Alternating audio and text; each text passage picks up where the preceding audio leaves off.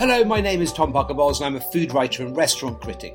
Having written 2 cookbooks with Fortnum & Mason with a third on its way, we've come together again, this time to launch their first podcast series, Fortnum's Hungry Minds, which I'm thrilled to be hosting. If the food system is a giant organism, we are its cells, and if we change and we elect to be more healthy, then the food system will follow us. On this podcast series, we talk to chefs, farmers, suppliers and campaigners alike to explore, challenge and celebrate our shared love of all things food. I remember one time someone describing the kitchen to me over the weekend saying it was like Vietnam. And I was telling Gordon the next morning, laughing in hysterics. She lost the plot. Is she trying to wind this man up before we've even started? You can expect it to be inquisitive but passionate as we debate food trends, new ideas, knowledge and the joy of real eating. I think it was more that form of generosity. I think it's one of the most generous things that you could do for another person, and I really like that, and that's why St. Peter's got an open kitchen, just so I can watch that interaction. I'll be chatting to a wonderful mixture of people within the food and drink world, old friends and new. So make sure you subscribe now to Fortnum's Hungry Minds podcast and keep an eye out for the first episode dropping very soon.